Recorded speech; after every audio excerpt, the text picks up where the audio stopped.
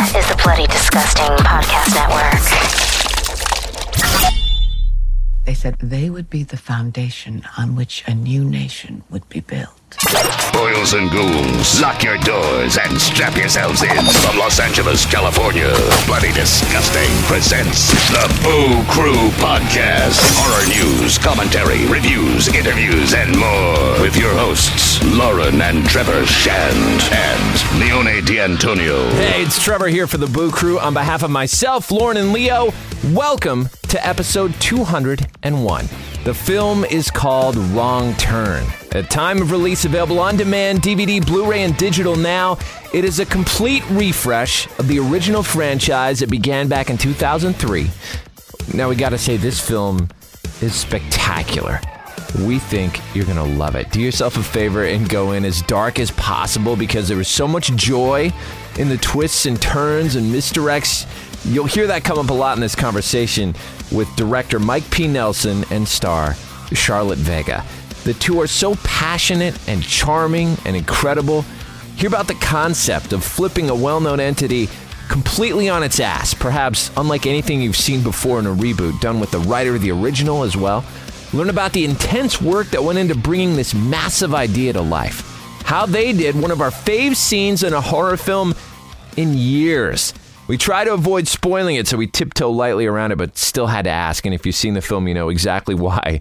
Will there be a possibility of a sequel? Are there ties to the original? How is the gore approached? So much fun stuff with Charlotte Vega and Mike P. Nelson from the new Wrong Turn.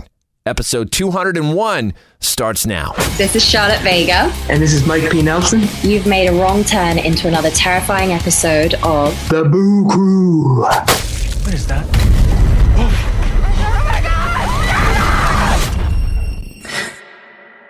I saw someone. I saw someone. My country 'tis of thee.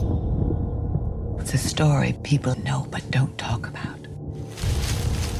Except in whispers, like a ghost story. Sweet land of liberty. We don't bother them. And they don't bother us. Of thee I sing. But anyone who goes up there... What is this place?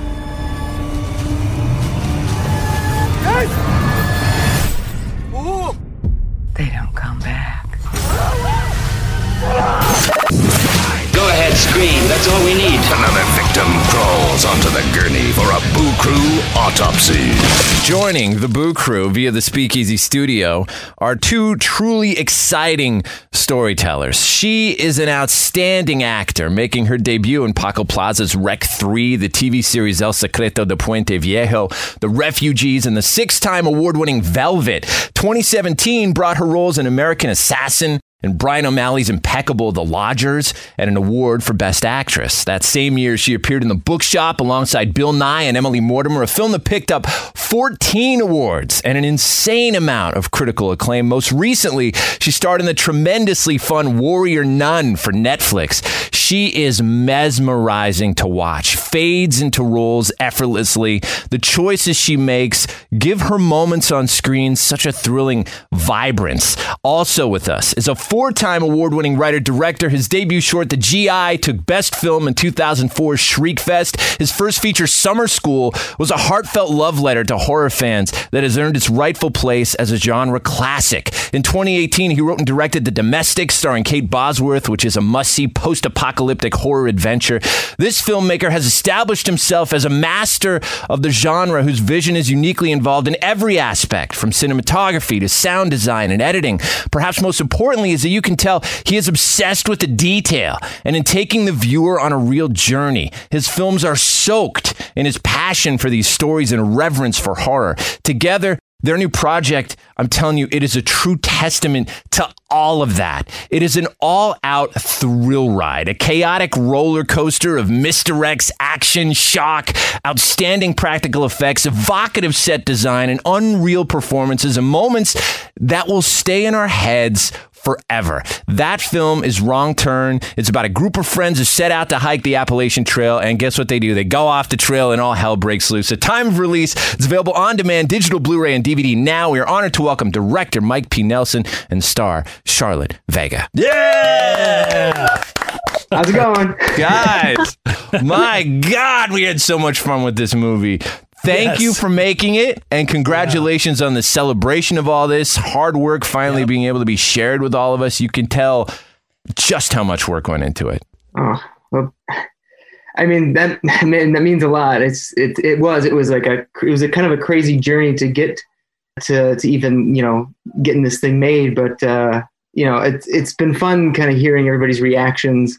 Yeah, honestly, fun hearing them, both good and bad. Like, I mean, we've been getting a little bit of both. Obviously, it's a very divisive movie, but it's been fun to kind of watch it grow and watch it reach people and get those reactions. Charlotte, how about you? What are your thoughts on this journey coming to fruition? Well, thank you, by the way, for the best introduction I've ever had by far. I don't know about you, Mike, but that got me excited. I could just see you, Charlotte. You're just sitting there. You're just like, oh my gosh. I'm just like, oh, she hates this. She loves it. She hates it. Yeah, that's about right. Very cool, though. Thank you.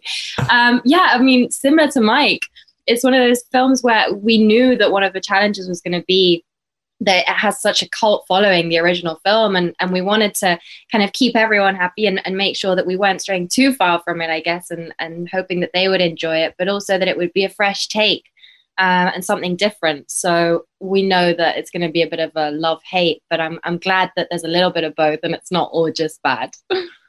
Oh my God. I don't understand anyone who has any bad thing to say about this film. It literally fucking knocked us on our asses.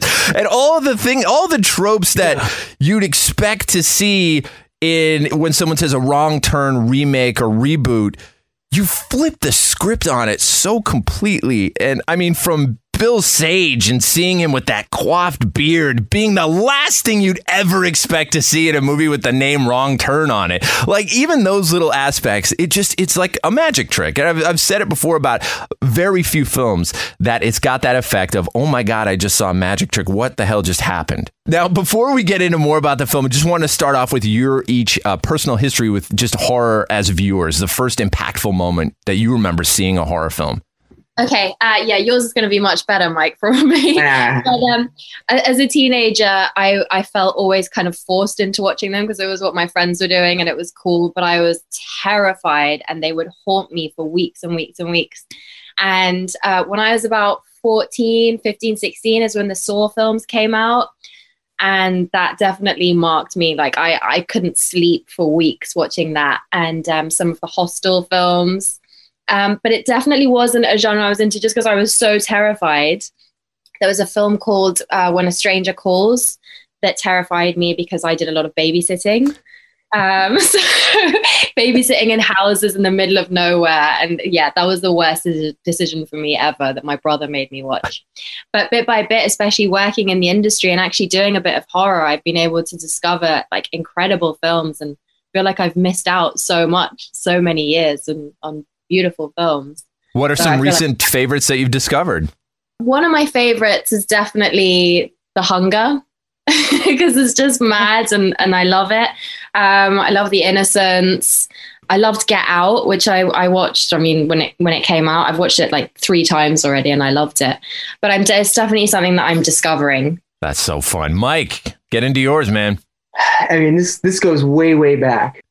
I mean, I remember my dad's going to hate me for saying this because he's always waiting for me to make like Sound of Music or something like that. And and I know that's like, I think that's every parent's joke whose kid went off to make horror films for a career. Like, when are you going to make like Mary Poppins or The Sound of Music?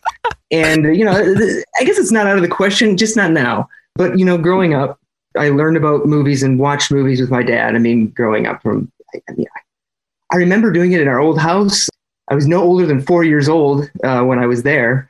So, I mean, I remember sitting on the couch with him and I remember watching, he would show me all the Indiana Jones, or at least the 2 that were out at the time, which was Raiders and Temple of Doom. So those, of course, I'm a huge Indiana Jones trilogy junkie. So like, I'm like, those films always have a special place, and I always look at those films whenever I go into making a film or whatever, just because I feel like they're just cinematic masterpieces. In terms of horror, though, like honestly, like one of the most earliest horror, experiences I had was with an Indiana Jones film, and that was Temple of Doom. I probably saw it when I was a little too young, and I remember my dad, after we watched it when I was very young. I mean, I had been like 4 or 5 years old, which was, I don't know if it's too young. Like, I showed my son's 5 years old, and I showed him some of that movie, not all of it, but some of it, and he couldn't. Like, Indiana Jones was in too much peril. He couldn't take it. So I was like, yeah, this is probably too much. But that said, it left a lasting impression on me. From there on out, it was, my dad would, rent old, Universal monster movies. We watched, Creature from the Black Lagoon. I had the old VHS of, like, it was recorded off, Sunday prime time of Frankenstein, James Wells' Frankenstein.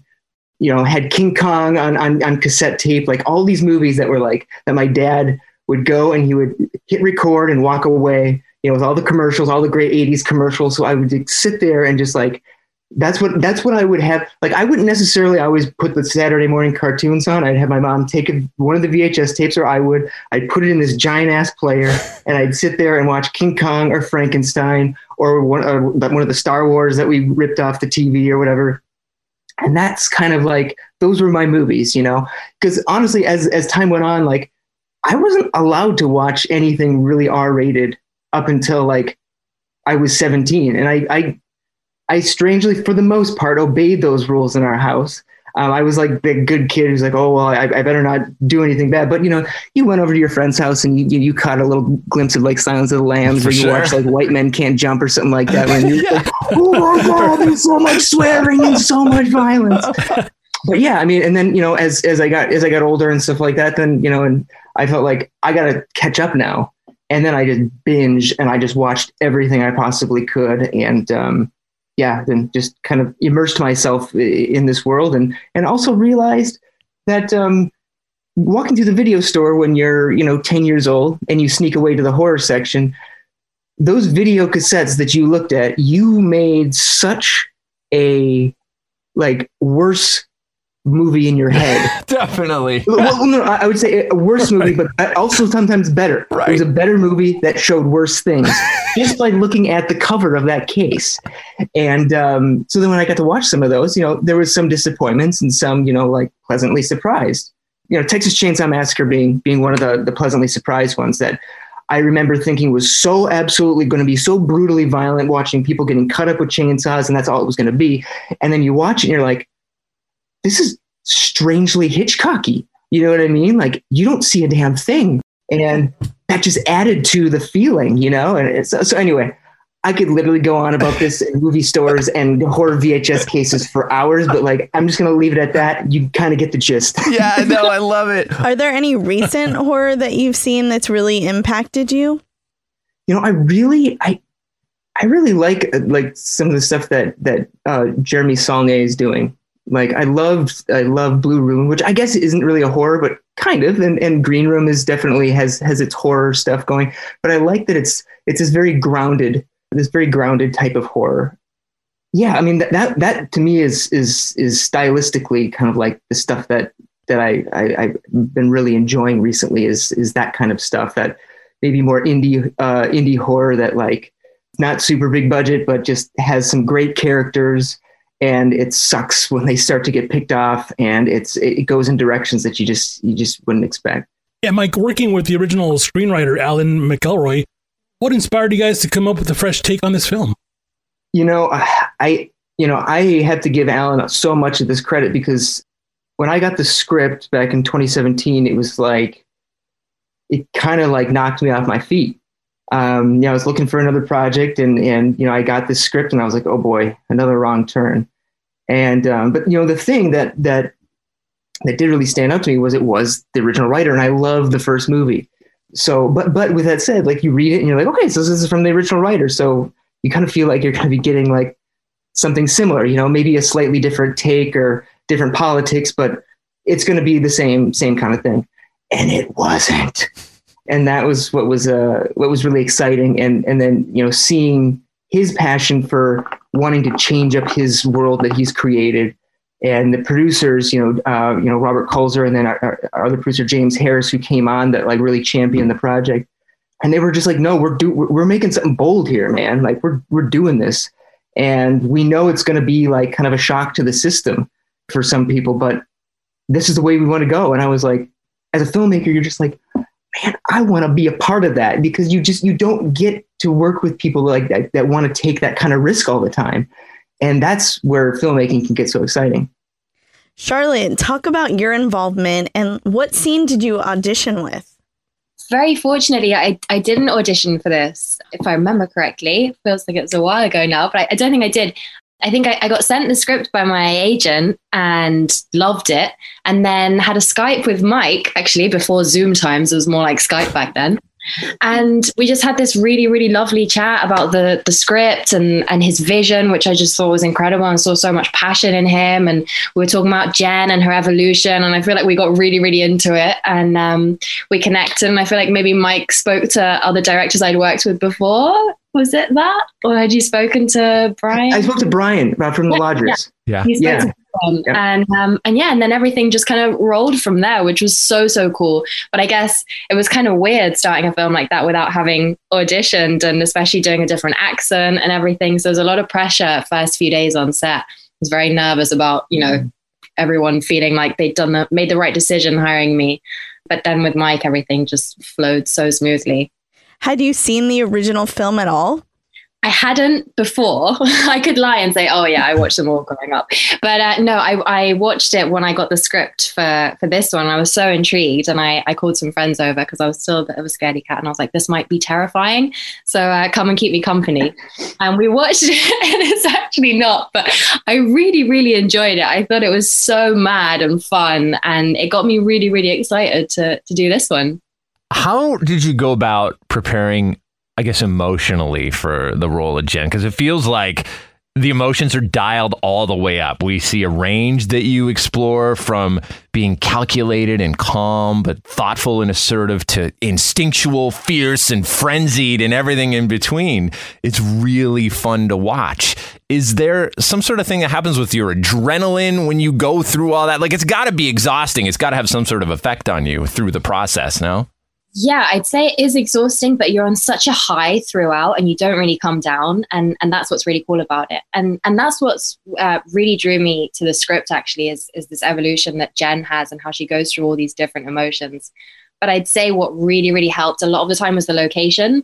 So being in the hills or being in the caves really, really helped get in the mood. And then all the other cast as well. Like when we were filming some of the really, really tough scenes in the cave, and we had to keep that emotion going. And we filmed it over a few nights, actually. And you had to really stay in the zone to be able to I hate that word, but to be able to tap back into it as quickly as possible. And everyone was just so on it. And the whole atmosphere in the room was amazing. And it was how it looks on camera. It was dusty, and there were the torches, and it was dark, and it was grimy. And that really, really helps. And just having a really great supportive team as well, who's very professional and very respectful. Charlotte, this is quite the physical role, not just hiking in the woods, but the fight or flighting, and then the crazy trauma and blood. What was the most challenging scene for you while filming? I'd say probably the most challenging, but also maybe my favorite scene was towards the end, not the last scene, but the second to last. I don't know if we're allowed to do spoilers, but towards the end when someone appears and lots of shit kind of gets crazy. And I think it was a really challenging scene because there's so many different emotions and twists, but it was such a joy, and it was coming to the end of the shoot, I think. And so emotions were running high anyway, because I was quite sad to be finishing. It had been such an intense shoot. And yeah, that scene with Bill was just amazing. And Bill had this incredible presence. But I'd say it was challenging, but also definitely, my favorite. I gotta say, that scene is probably one of our favorite scenes from a horror film in like decades. That was chills, that scene. And fuck, the mom and her fucking eyes, man. Oh my God. I will never forget that. I will never forget that. It's like etched in my mind. How did you do that, by the way? Well, the eye thing is actually it's a visual effect. Really? Well, I got to give props to Technicolor for that because that was like this weird, like we wanted to create this odd it was like making that moment feel even stranger, you know what I mean? And adding that little thing and it was just a super subtle, just a little like the eyes and it just felt really, it felt off, but in like a really good way. And so I was like, I kind of like that, you know, because we were playing around with it, but yeah. The choreography in that scene too. I mean, there's a lot of it, right? There's Charlotte's role emotionally and the physical choreography of what's happening there is very fast and fierce. Yeah. That was her. I mean, you can talk about Janelle. Janelle, who was my stunt double, Janelle Baudry, was just incredible. Like she was so badass, and she gets thrown around, and everyone was blown away, and everyone kind of went quiet the first time. They were like, "Was that real? Is she okay? Like, is she hurt?" And then she just kind of got up and walked away and was like, "Yeah, it's fine." I just kept doing it. So amazing.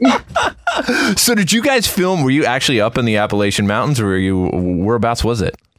I mean, we were technically on the foothills. So we were in Ohio. We were in the Cincinnati area as like a base camp, Cincinnati and Milford. But then a lot of it we shot like 2.5 hours east. And when we met with a park ranger, this guy, his name was Pat Quackenbush. Pat, dude, that guy was the best. And he was this park ranger. And, I was like, yeah, I'm really looking for like areas that really feel more like, like the Appalachians, And he goes, "You're in the Appalachians right now." And I was like, "What?" He's like, "You are on the foothills of the Appalachians. They spill out of West Virginia right into Ohio. So you are here." And I was like, thanks the world. Authentic. Yes. Well, because I don't think any of the other Wrong Turn movies are actually shot in Appalachia. I think they're all Canada, if I believe. Oh, wow. Yeah, it sounds, you could be right. Yeah. For me, and I remember, I remember reading one of the first renditions of the script that actually took place in like Harper's Ferry or something like that, which is West Virginia. And I think, at first you're kind of like, oh my gosh, if we could really shoot in West Virginia, that'd be great.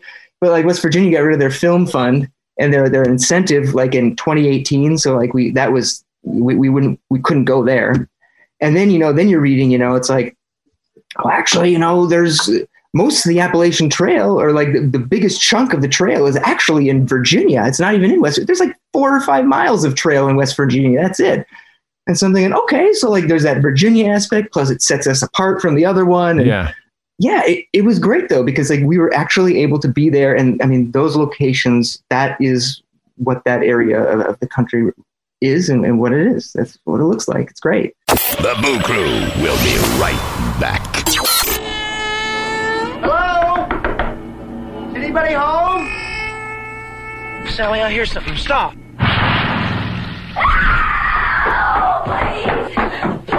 Please help!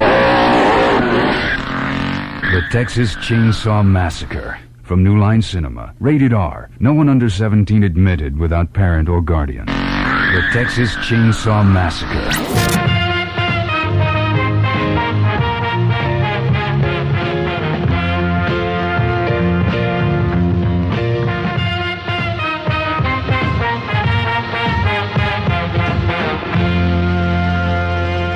Being in the woods and filming at night, did anything creepy happen? We got attacked by bees a couple times. That's creepy. Once straight up, like in the middle of the night, and then once when we were wrapping up in the evening. Yeah, that was crazy. Like a lot of people got stung. It was insane, and like multiple times. It was like these ground bees that came up and just like attacked everybody. And like I said, the one at night, it was hard because like we had one of these like HMI lights or whatever out in the woods, and they were setting it up, and then suddenly everybody just starts running. And you're just like, what's going on? And they're like, bees. And so like Grip and gosh, those guys, like, thankfully they're all right. They were okay. But like you had to like cordon off a spot and make sure that nobody went over there. So that was a little crazy. Oh my God. Are there any truths to any strange goings on in the Appalachian Mountains? Like so many fucked up movies are set up in the backwoods locations, and we kind of have it carved into our brain to picture inbred families living in the woods and the Deliverance banjo theme. Why do you think that myth has been perpetuated? Is it through film? Is it through story? Like, what is it?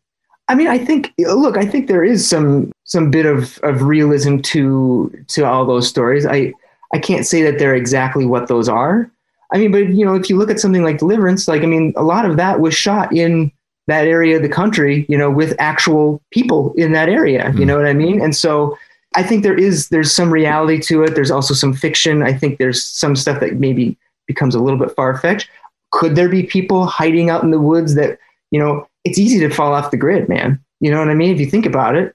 And if you look at our movie too, it's like, could there be a community of people living somewhere that like is completely off the grid that we wouldn't know about? Well, you look at like a show like, what was that show? The Outsiders or something? Those guys that like, they would like spruce up their ATVs with like blades and stuff. And like, they would try to protect their way of life. Like, it's kind of like that, and who's to say that's not something that could actually, exist? I think there is little bits of reality that kind of go with that. Mike, most horror films play out with similar themes, or say even the original, that they tend to hide the villains in the shadows, in the rain, or in the darkness. But your film does something very different, where you present the danger right in the daylight at times. Talk about this decision to show the horror in daylight. It was hard because, it is, I don't want to say it's easier because there's a whole other realm to hiding things in the dark and pulling that off in the right way. But it's this weird double thing because like you're in the woods, so you're like secluded and you're like, okay, so here's the thing. You have all this vast woods and all this daylight, yet we still create this feeling of like claustrophobia in the woods that you're like, things are coming in on you. You know what I mean? And I think for me, that was sort of the thing that we wanted to do, both like in our lensing, making sure that like, our actors were always like nice and sharp, but then like the world around them kind of fell off. And so you could never really see around you, or like when you did see, it was only like something went by, or like if a character went out of focus, then the world suddenly came into focus and you realize how big it was. And then that made that scary. It was playing around with things like that. It was playing around, again, with how we shot it. It was again, with the cast, and just their reactions sell so much of that feeling of fear and unknown of what's around them. Our editor, Tom Elkins, who created so much tension, just the way that he put, some of those scenes together that are all daylight scenes. You know what I mean? And I think so much of that in post, like you can create these little nuggets of fear through all these different images that, you know what I mean? Like it was, he understands the language of horror. And I think, he could take something like that, that's in the daylight with, the things that, Nick Junks and I did with the lensing and everything, and just find that melding and make, when do you show something? Because I think there were like 2 or 3 different ways at times some of those scary scenes could have been put together. And then I remember like we'd watch it and it would play out in a sequence for several weeks while we're editing. And then Tom was like, this moment here, it's just not landing for me. It hasn't been for a while. It's like, what if I just cut this one shot out and then we just do this? I'm like, well, let's try it. And it was like 10 times more jarring and like, oh my God, like that's it. You know what I mean? So again, when you work with great people, like you get really, really awesome results. And this, Charlotte, Tom, Nick, everybody's such a testament to that. Charlotte, what would you say are some of the benchmarks of Mike's directing style and what he was able to bring out? Mike is so passionate. Like he's incredible. And even on the first Skype call we had, it was like, it just came through the screen. And he's so incredibly prepared for everything, which is such a massive help for filming out in the woods and in the middle of nowhere. And he knows exactly what he wants. But that doesn't mean that he's not open to playing around and having fun with it. But he just has an idea of what he wants. He has his vision. He's very clear about that. And you can see when he's very eloquent when he's explaining what he wants to you. So you can see his vision with him. And I think we all just had a lot of fun playing around with him. He felt like we were really doing teamwork and we were being creative together. And I think my favorite thing though was just how contagious his passion was and his love for what he does and his relationship with Nick Junkersfeld, the DOP. It was just so beautiful to watch and so inspiring. And I think a director really, really sets the tone for a film. And Mike said a great one. We only had good things to say about it, and everyone had the best time. And I feel like it was a script that could have gone in a lot of different directions. And Mike really brought a lot of heart to it. So we had all the crazy gore and the gruesome scenes and everything that needed.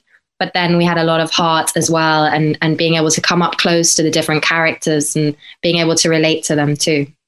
Charlotte, was there anything in this particular role that you weren't prepared for? I guess I didn't really think about it. I just kind of took it every day, just head on.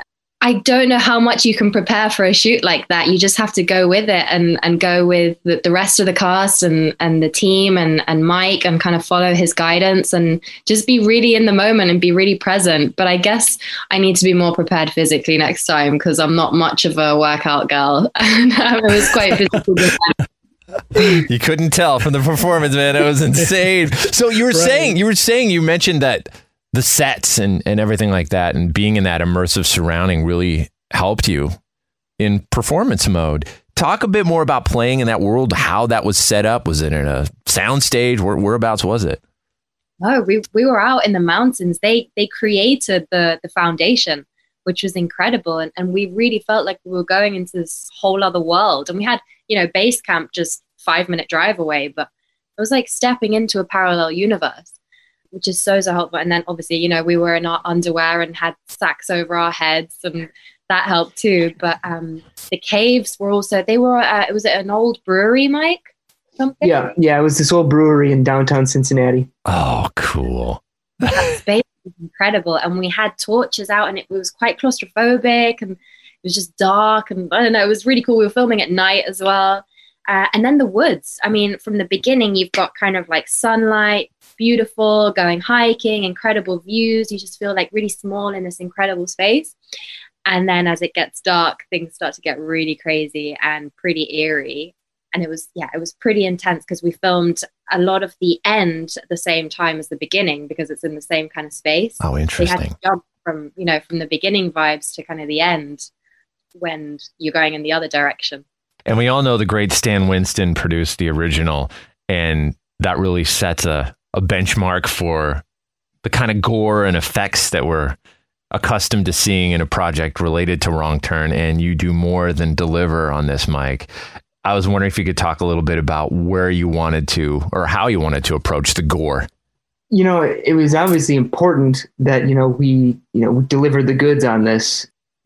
I saw this from the get-go as much less of a splattery film, much less of a, chopping up body part, like just, there are some moments that are in your face, obviously, but I really wanted to take the violence and the gore and like just really ground it, make those moments of death kind of resonate, make the characters like really have to deal with that stuff. So like it's a different type of like graphicity, you know what I mean? And also it's like going back to like, I was talking about with like the Texas Chainsaw Massacre, which has, been a huge part of, just filmmaking and what I show and what I don't. Then when you get to build up to something and then really hit it home, how much more effective that can be. And that was sort of the trajectory, at one point, and I haven't mentioned this so much. I talked to a couple people about this, but like the film actually received an NC-17 rating at one point, the very first cut, or the cut that we actually all thought was final, but the MPA they were just not having it. And there was this one scene where a character, where you see just full out a character getting his head bashed in, and we don't cut away. You just are there, and you boom, boom, and you're just kind of like, for me, that was a very intentional thing, because what we had done is up until that point, a lot of the violence was off screen, or it was after the fact. You'd see remnants, or you'd see like an aftermath of somebody killed, or you maybe see like a little gory detail. But we hadn't really shown like a full on like thing that you had to watch somebody else do something to another human being. And so the idea was in that moment, and I know what moment it is, with Bill and Adam, or with Dylan, it was getting to that point, and they wouldn't allow it, and we needed the R rating, and so we had to cut away, and so I feel like it still has the power.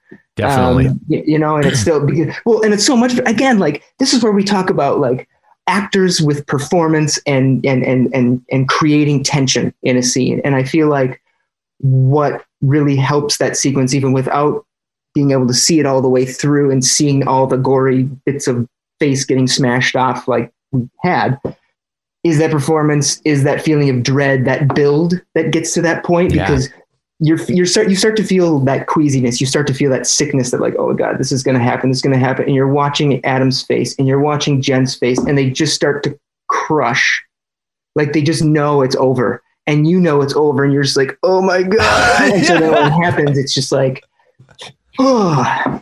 Yeah, you describe it perfectly. You would, like, as a viewer, you internalize those moments, and that doesn't happen I feel like it's so very much often. more effective. Yeah, I can't even say that it's not the only way. We've all seen great effective things with, like, absolute batshit crazy splatterhouse gore that like will never leave our brains, and it was incredible to watch. But like for me, like this is just my flavor, you know what I mean? And like to me, that's what I was trying to achieve with it, and using emotion and using dread and suspense and that tension to swell, to me, is more interesting, and it makes the violence harsher.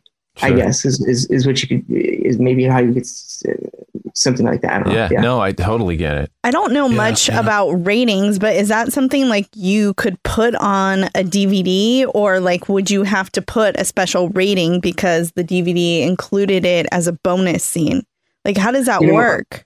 Yeah, I don't know. I mean, the thing is we had already picked, like, had I known about like the rating and us not being able to show that, like, it would have been nice to be able to include that moment in the deleted scene on the disc. Because most of the special features are unrated anyway, like, and you get that little disclaimer usually. But I know that, at one point they were talking like, hey, do we like do like an unrated cut and like add a couple of other scenes that maybe got cut from the movie back in the movie. It's already a long movie, so I don't know like how interesting that would be, and if it's worth just doing it for that one scene, or it would almost be fun to be like the NC-17 cut. Yeah, exactly, right. like people are like, what?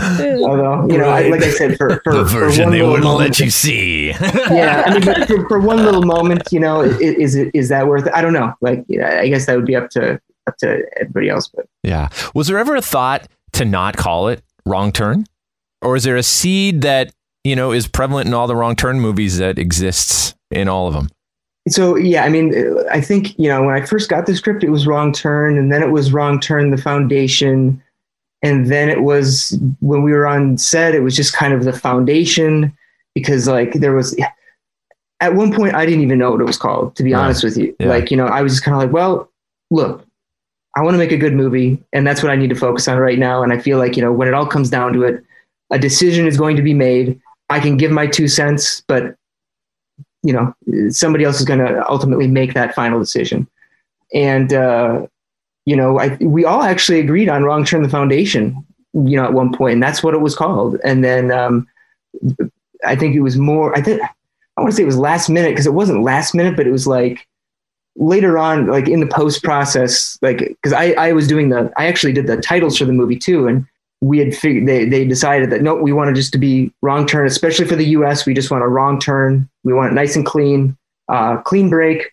This is the new Wrong Turn. This is what we want. And I was like, okay, so that's what we stuck with. And ultimately, I think that's cool. Like, I think, after 6 movies, and there's going to be a lot of people that don't agree with me here, but after 6 movies is kind of the same thing. I think it's okay. I think it's cool. I think it's challenging to try to do something different with a franchise that most franchises kind of are just more rehashes of the same. And why do that when you can, do something fun like this and try something new? Here at the Boo Crew, we love props and costuming. Mm-hmm. It's like we love to collect and we love to look at and admire. And this movie had amazing costuming and amazing props. Did either one of you keep anything from the production? Oh, yeah. Do tell. What did you get, Charlotte? I got Jen's knife. Oh, yeah. That's amazing. Nice. It's in my bedside table. Oh, my gosh. Nice. You have to get it framed. Yeah. It would look amazing. Yeah, it's gorgeous as well. A lot of those knives, well, a lot of the props were made by a blacksmith, actually in Ohio, like the big axe that Boar Skull has, the big sickle that Venable has. Those are all things that were forged by a blacksmith who's actually in the movie as a blacksmith. Oh, yeah. The foundation. Oh, nice. He brought all this stuff. That's and so it was cool. Nice. And what was so interesting was he was like, man, I hate when like they cast a blacksmith in a movie because it doesn't look like he knows what he's doing. Like he's doing what he thinks a blacksmith would do based on other movies. Yeah. And he goes, and so we were just like, I can't remember who it was, but hey, do you want to just put the blacksmith that did all this stuff like in the movie? I was like, hey, yeah, let's do that. That's amazing. So did you keep anything? Not really. Oh, well, here's the thing. So there's a lot of the props are out there. The one thing that I wanted that I didn't get to take was one of Wolf Skull's like big throwing knives. They almost look like big butcher knives. Yeah. I really want one of those. I'm hoping I can still get one of those. But I also would really like Venable's mask. Yeah, those masks are badass. You know, like, Nice. I mean, it's just like completely just like, you know, it's just something really cool about it. And It's very metal. Like it'd be one of those things where like you'd want to wear that when the kids come to your house trick or treating, and you just like you're sitting on your step, just like with an axe next to you. Like, oh man, it'd be so cool. So bedroom wall though. Right? Yeah, waking up to in the middle of the night. Oh my god! So not spooky at all. Can we please get a sequel? Where does it go from here? So what I'll say, I mean, there's nothing set in stone, anything for certain. But Alan and I have been throwing around some ideas, and I think we have something that's pretty cool. Like if we ever were given that opportunity, I would love to keep going. I think that there's a really unique second chapter to this that would be very unexpected, and you get to see what. But Jen would be fucking some shit up again. Don't you worry about that. Yeah. Nice. That's exactly what we want to see. That's exactly what. Nice. One more just random question. It could be a quick answer, I'm sure. But are there any ties to any of the original characters? Maybe Easter eggs, perhaps, to Three Finger and the gang. Anything in there that on a second watch, maybe you watch for? So there are theories, and it's been really fun to watch fan reactions after they watch the movie, and trying to explain maybe where things connect, which I have a lot of fun with. Like I love when people look at your work and they pull or extract things that could actually be a part of it. Full disclosure, it's like Alan, when Alan gave me the script, there was more, it more felt like a clean break from everything, Yeah. That being said, is there a connection? Do the cave people who have been sentenced to darkness have some sort of a bloodline? Is it, what I mean? Like, these are all these fun theories that, like, who knows, where that could go, and does that lead somewhere, or is there a character that separates and informs something else? Look, these are things floating out in the ether here that I can't say are completely off the table, but also could be really fun to play with and see where it goes. So.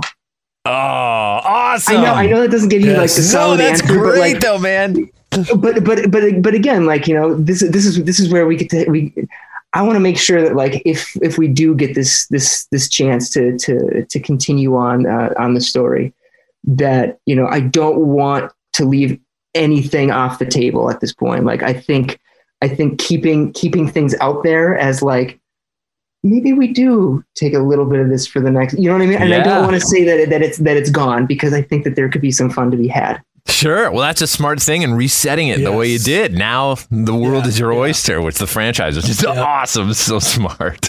Yes. All right, you guys. Well, thank you so much for spending time with us. I honestly, we can't be more sincere about how much we love this film. Thank you. We were literally blown away by it, dude. Seriously. Yeah. It was so fast paced, and I was just hooked from the second I started watching. Yeah. Congratulations once again. That was the Boo Crew Podcast, episode 201. Special thanks to our guests, Mike P. Nelson and Charlotte Vega. Follow them at Rockford Road and at Char Vega on Instagram and see Wrong Turn. Have a blast with it. It's on DVD, Blu-ray, on demand, and digital now at time of release. Production tracks for this episode provided by Powerman 5000. Till next time, it is the Boo Crew saying, sweet screams.